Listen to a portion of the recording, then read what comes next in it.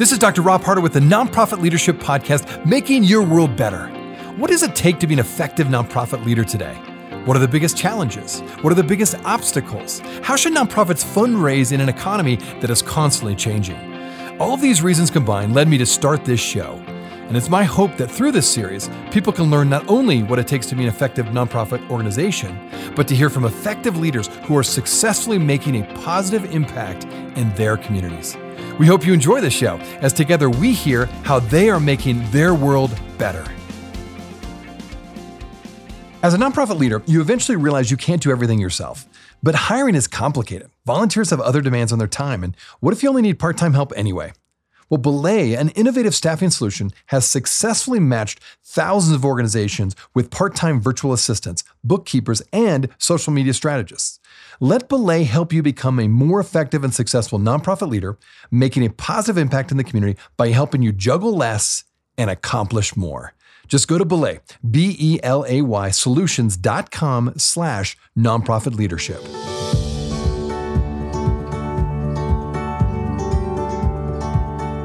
Early in 2019, there was a new executive order signed requiring colleges and universities that receive federal funds to extend free speech protections to men and women on campus. Now, many people criticize this move as simply unnecessary, while others were relieved that finally an executive order was made to ensure certain voices were not censored or disinvited to speak on college campuses. So is the so-called free speech crisis over at college campuses, or is it still raging? Well, it depends on who you ask. Well, my guest today is the executive director of the Veritas Forum, a nonprofit organization. The goal of the Veritas Forum is to invite students and faculty to ask life's hardest questions. While it originally started at Harvard, Veritas has now spread to over 200 college campuses with over 2,000 forums hosted over the years. My guest is Andrew Schumann, and he's going to share how Veritas has been able to engage the whole free speech and open debate on college campuses controversy with a very unique and creative approach. Enjoy today's show.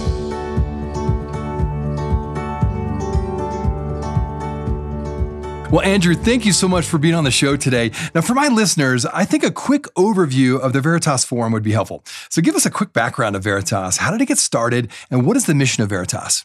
Rob, it's awesome to be here. And so a quick thing on, just background on Veritas. Veritas is a platform for dialogue on college campuses, and got started at Harvard back in the early 90s when a number of students and chaplains felt like they wanted to have an open forum for essentially the big questions of life, questions that matter most to all of us. And I think there was the conviction that, college is an amazing time. It can be an amazing time in people's lives to sort of reflect on, what matters most and have respectful, civil dialogue across real differences about those questions. And so the first forum was, in the early 90s.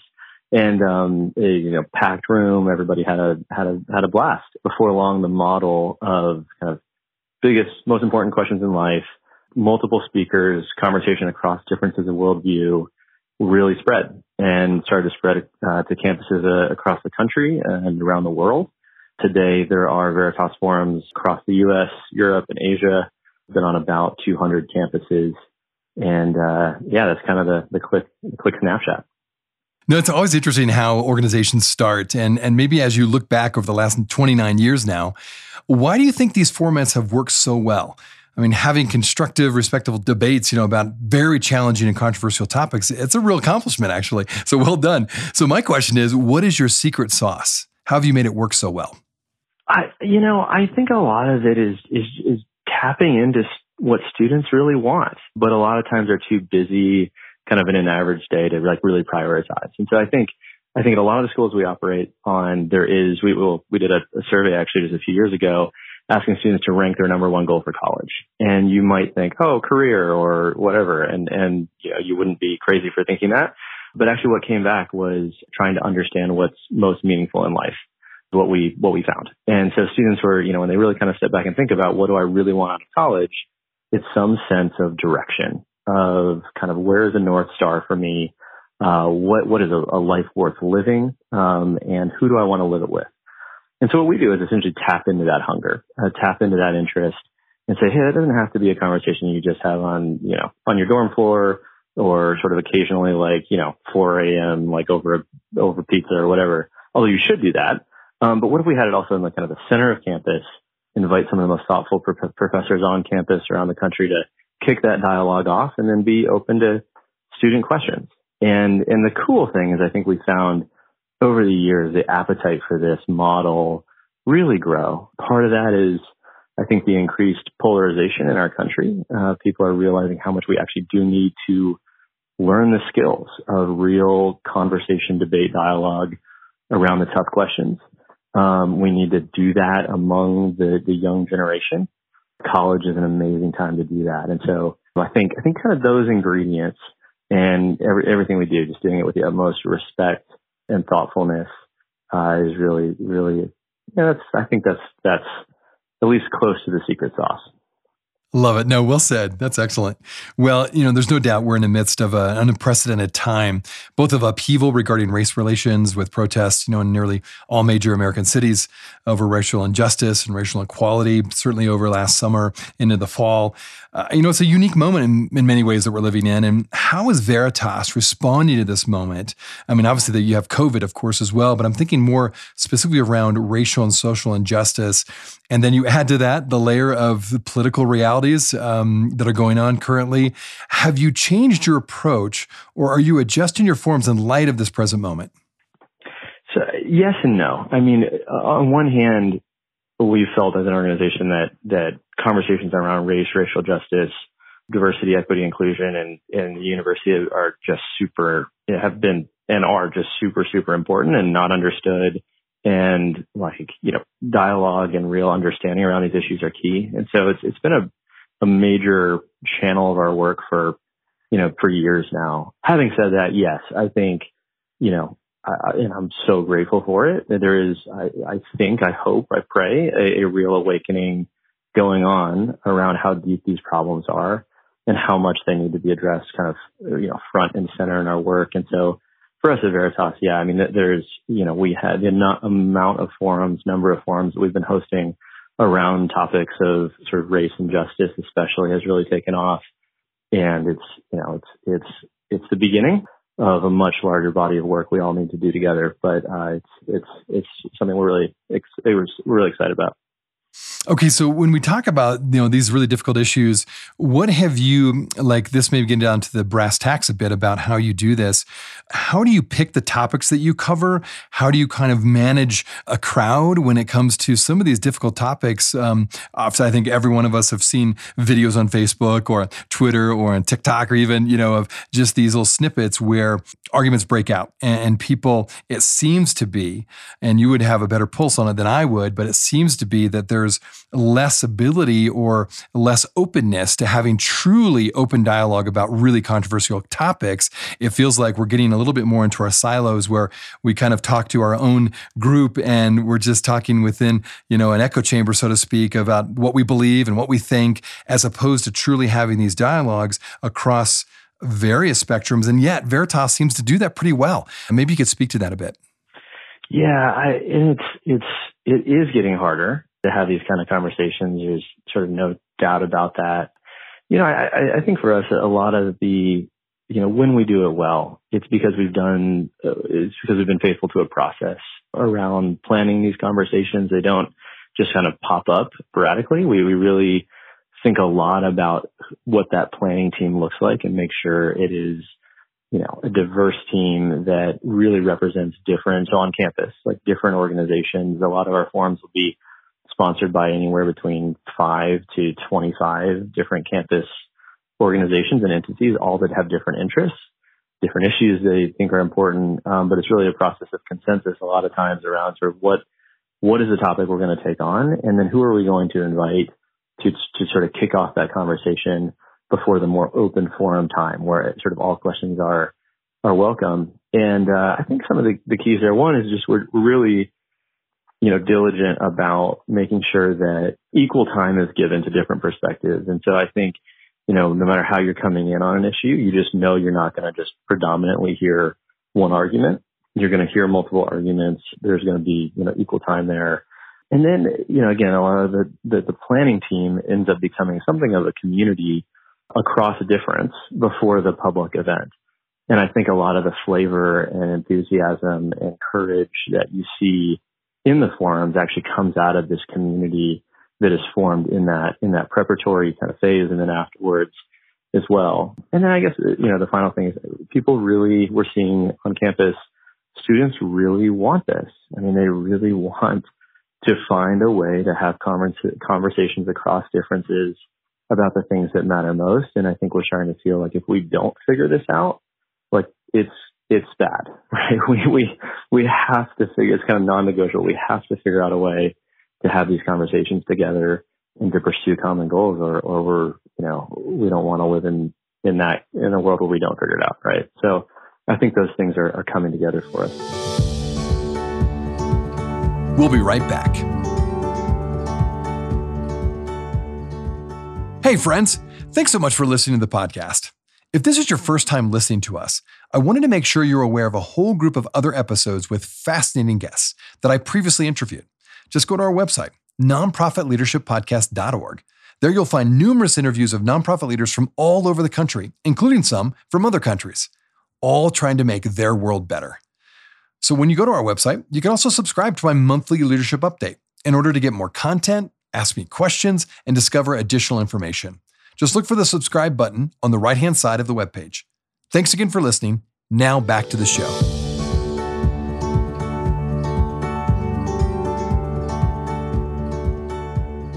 As you think about all of these forums over the years, what has changed the most when it comes to today's college campuses? And you kind of just referenced that a little bit, but when it comes to pursuit of healthy and public debate, in your opinion, how is it changing? And again, what are you doing to really address this?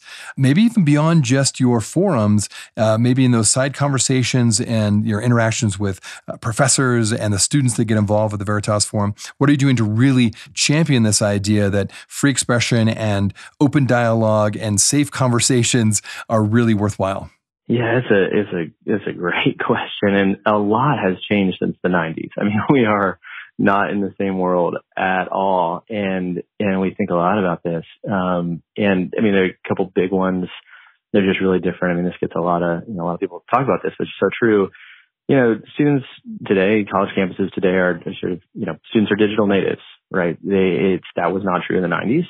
Today, most content, most information is being absorbed via podcasts like this one, via, YouTube videos, clips, social media. That is kind of the predominant way in which a lot of, people, even socially, as interact. If they have questions about life, it's a lot of times being explored via these digital products online, experiences. And so we're really, really thoughtful about that. We're really attentive to the way that social media can kind of cut a lot of different ways. Sometimes it can be used really well. Sometimes it can be used really poorly. Sometimes it can, and a lot of times, there's definitely studies on this, the way it can increase polarization, make these conversations sort of that much harder to have. The echo chambers are that much easier to be involved in and to sort of limit yourself to. So, I think the student experience is actually quite different, even just from that perspective. It hasn't taken away, though, the hunger. I mean, it hasn't taken away the desire to ask spiritual questions, ask transcendent questions, deeper questions about life. And I think actually in some ways 2020, like with just everything that happened, we talked to a lot of students early on who described themselves as like on a track. And they're like, I'm on a track. I kind of like thought I had stuff figured out.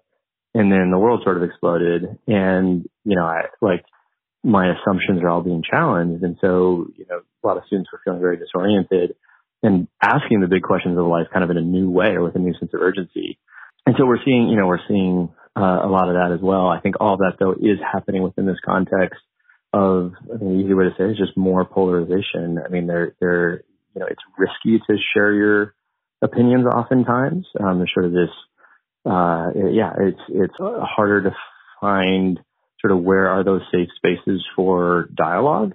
That is a very real, dynamic. It's harder to get sort of underneath the emotion to try to find sort of the common humanity and the common questions that actually guide us. And so I think it is a harder project, a more urgent project, and a project that needs to be done like also with a real appreciation for how important it is to engage digitally, to create digital products that sort of raise these questions and encourage these conversations and set a new norm for the way we interact with each other. That's really helpful. Now, fascinating to hear what you're doing. And now, obviously, COVID, we're all experiencing COVID. And my guess would be with all the shutdowns, your forums, you've had to go completely online. So maybe talk about that. How have you adjusted your forums to match the COVID world that we're living in? And then do you anticipate going back to live in-person forums, say, by the summer? Yeah. Yes. Yeah. Great question. So, March, 20 million college students all get sent home. So if one of the main things you do is host large in-person events, that's not good. That means you're changing things pretty quickly. And, I think like other nonprofits that were affected by this, most of us, you kind of quickly went back to your mission and you try to remind yourself of sort of what is my vision for success kind of at the end of the day? What am I really trying to do? Let's dial in on that again. And then realize like our playbook and our models, those need to change and change rapidly. And so, for us, we were in a relatively fortunate position that a year beforehand, we had launched a digital media team. We were really invested in creating digital products that would kind of engage students in the big questions of life. And so we were, relatively speaking, more ready to kind of just push full go on that. So all of our events went virtual, which, I mean, in terms of reaching folks was actually really great. I mean, we're often in the U.S. on about, in a given year, 80 to 100 campuses. In the first 3 weeks of, March, April, we were engaging students across 350, 400 universities. And it's kind of this exciting moment of being a place where people could ask questions and come and engage content. But yeah, everything had to change. And, having said that, I think we will continue to do a lot of digital stuff. Our podcast has been doing really, really well. We're excited about that. We're going to continue to invest heavily there, just given the digital native, given the reality of students. But we're also excited to go back to in person. I mean, there's something really special and really grounding in terms of our core humanity and the core existence we have that we often anchor in our dialogues about actually being in person and meeting people you haven't met before, and having that large group experience that is just really special. So we are also looking forward to when we're back in person on campus, and actually expect there'll be quite a bit of appetite to do that when the time is right. Well, good for you. And this is a podcast dedicated to the nonprofit sector, of course. You're a nonprofit organization. And our goal really is to provide tools for nonprofit leaders, specifically nonprofit, EDs, CEOs, board members, volunteers. How are you organized as a nonprofit? And what are the biggest challenges facing you specifically as a nonprofit? Yeah, I think it's been an interesting year for nonprofits on a lot of fronts. I mean, there's certainly been the economic uncertainty that we've had to plan for. There's been the reality that for a lot of us, our core delivery models have been upended. We've had to rethink that. I think early on it was, just a massive amount of kind of like stress to go through as you thought through all those things. The blessing in disguise to the big disruption for us was that it really did allow us to recenter on our core mission and recenter on the core people we existed to serve, students and faculty, asking the big questions of life, and realize, hey, that's what we exist to do. And so, everything's changed, or, our delivery models need to change, but how can we do that effectively? Those are still what we're, benchmarking our success against. And so it was actually in a lot of ways a very creative time for our team. Some of the hard parts were figuring out what to say no to. I mean, I think you had this sort of proliferation of options of how to do, at least for us, it was kind of how to, pursue our mission. And so trying to figure out, okay, what are those disciplines we're going to put in place to figure out what bets we're going to take in this season, driven by the mission that we've loved and cherished since the 90s. So I think that kind of dynamic was a piece of it. Another piece was, our staff. Our staff, rightly so, many of them relocating close to family. We had previously been based in Boston. We're still headquartered here. I'm in Boston.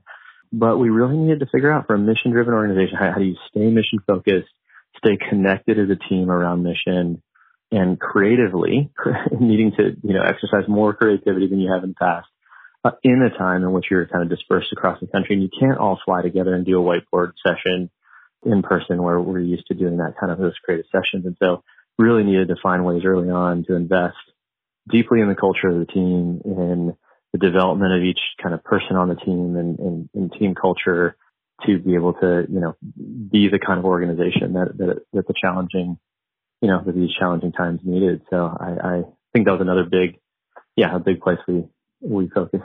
No, well, very helpful. Again, I'm just impressed. You've obviously made a lot of adjustments. You're continuing to move forward. I love your focus on digital outreach, and I like your term digital native. You're exactly right. I think this next generation obviously has grown up that way. I've got kids. I mean, they don't know anything but that, and for good or for bad, it is what it is. And I'm glad that you mentioned that, because we've had many people on the show before talking about the importance of nonprofits making sure they're really maximizing the digital platforms that they have, because that's always an issue. And I think for particularly nonprofits that maybe have been around a long time, that have maybe got stuck in some ways that used to work, even 5 years ago, but if they're not really using digital platforms to its maximum impact, they're really missing out. And particularly now, I mean, COVID kind of forced all of us online. But I think even before that, obviously that was where the next generation, millennials, were finding their information, and it will continue to be that case. So anyway, it's a fascinating conversation. My guest again today is Andrew Schumann, Executive Director of the Veritas Forum. If my listeners want to learn more about you or what you're doing or about the Veritas Forum, how can they find out more about you and the organization itself? Yes. Well, so there's a bunch of ways to do it. We would love for people to, chime into our content. Veritas.org is a great place to go. YouTube channel, Instagram, podcast. If you search the Veritas Forum, a lot of different stuff will come up. So would love to have anyone join the community. Well, Andrew, thank you again for being on the show and sharing your insights. And I'm excited to see how Veritas continues to grow in the midst of this crazy COVID world we're living in. Rob, it's been a pleasure. Thank you.